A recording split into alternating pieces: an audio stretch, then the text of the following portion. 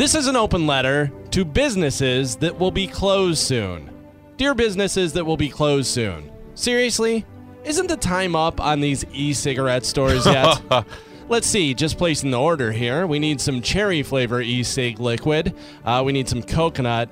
Oh, and also make sure you get a bunch of going out of business signs. If you own an e-cigarette store and you don't know how this ends, just ask your cousin, the Hookah Lounge.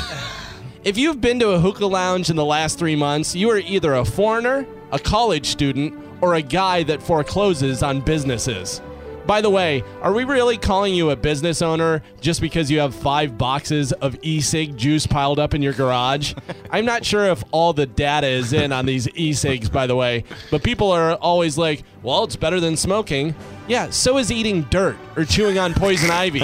In fact, almost anything you can think of short of putting a bullet in your head is better than smoking. Also, I'm not sold on e-cigs being safe indoors. When I see someone puffing on an e-cig looking like a human boiler room that sprung a leak, all I can think is, as you blow your gross steam out of your mouth, is, well, now I have cherry Ebola or grape tuberculosis. You know what I saw the other day? It was a hookah lounge and an internet cafe combined. What? Did I go too fast in my car and generate the 1.21 gigawatts and travel back to the early 90s? Do I have to buy a flannel shirt? Are we going to see Mudhoney in concert tonight? Internet cafes used to be everywhere, but now everyone has a computer that they carry in their hand. Now, I have to imagine the only way that the last few remaining internet cafes are staying in business are because of kidnappers. Hi, how much is it to email a ransom note? Well, we can give you a deal, 5 emails for $5, and that includes emails for ransom notes, plus you can send pictures of your victim missing fingers and toes. That'll up your asking price.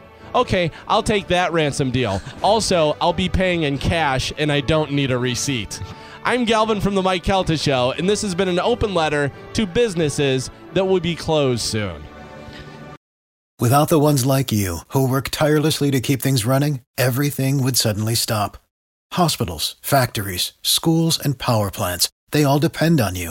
No matter the weather, emergency, or time of day, you're the ones who get it done. At Grainger, we're here for you with professional-grade industrial supplies.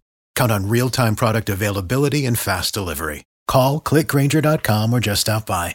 Grainger, for the ones who get it done.